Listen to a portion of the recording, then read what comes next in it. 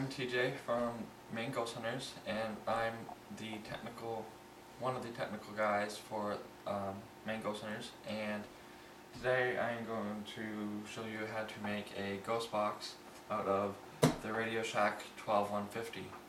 Now, in the past, we've made ghost boxes before, and this model right here is a more common model. It's the 12469. This was our second ghost box that we made.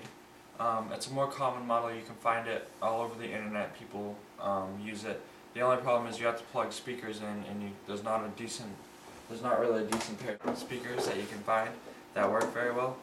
And we bought a pair of $10 ones from Radio Shack, and that's what we used. The other model that we have is the 12125. This model has the built-in speaker, and it has a backlit LCD screen, which is good for in the dark. The only problem with this is that the AM band doesn't sweep very well, so when you're going through, it doesn't really ever come in. That might have been a problem that we had, but a lot of other people have that problem as well, so that's what this one is. And then this is the 12150. This is a really bigger model. It's pretty much the size of this box. We'll take it out in a few minutes. But it has a built-in speaker. It has the backlit LCD that stays on all the time, whereas this one you have to press the button to get it to work. It takes 8D batteries, which are pretty expensive and they're pretty big. And you can actually get rechargeable Energizer lithium D batteries. You can usually get them at Sam's Club or LO Bean if that's near you, or you can buy them online. And it also has a cord in case you're inside where you can plug it in and use it from the wall. Other than that, that's pretty much it for specs on these models, and now I'm going to take it out of the package. These are my tools. I have our Phillips head screwdriver, our precision tool set, and a pair of tweezers in case we need them to remove soldering.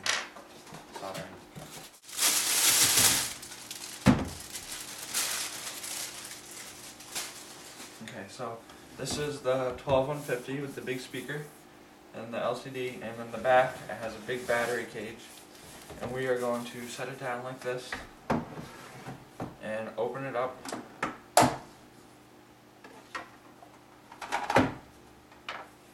And then we are going to take all the screws out. There are 1, 2, 3, 4, 5 screws that we have to take out, and then we'll be able to lift the back off and get into the inside. Okay, so now that we have all the screws out, we can start to disassemble the back. We need to gently take this off. We're going to use our fingers and gently use a tiny flathead as a wedge and slip it between the crack and just run it along and gently pull up.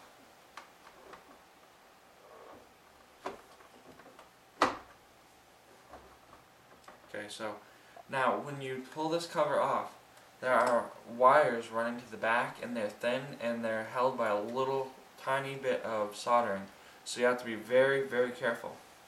Now, with the battery cage facing you, like this, facing me, you want to lift it up about 2 inches maybe, and then rotate it to your right and slide it back about 1 inch or 2, and then set it gently down like that. First, you want to get your flashlight and shine it down into the middle of the board. Now, the way to find the pin is this wire here, and if you go forward towards the top, there's a marking that says J choose 0, and what you want to do is you want to go from straight above that. There's this little nub right here. You want to follow this discolored path, the light green path, up to this third pin from the right. Now I am going to gently break the trace.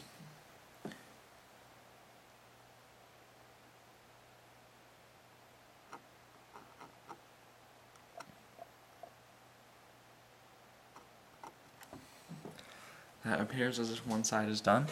Now I'm going to move to the other side.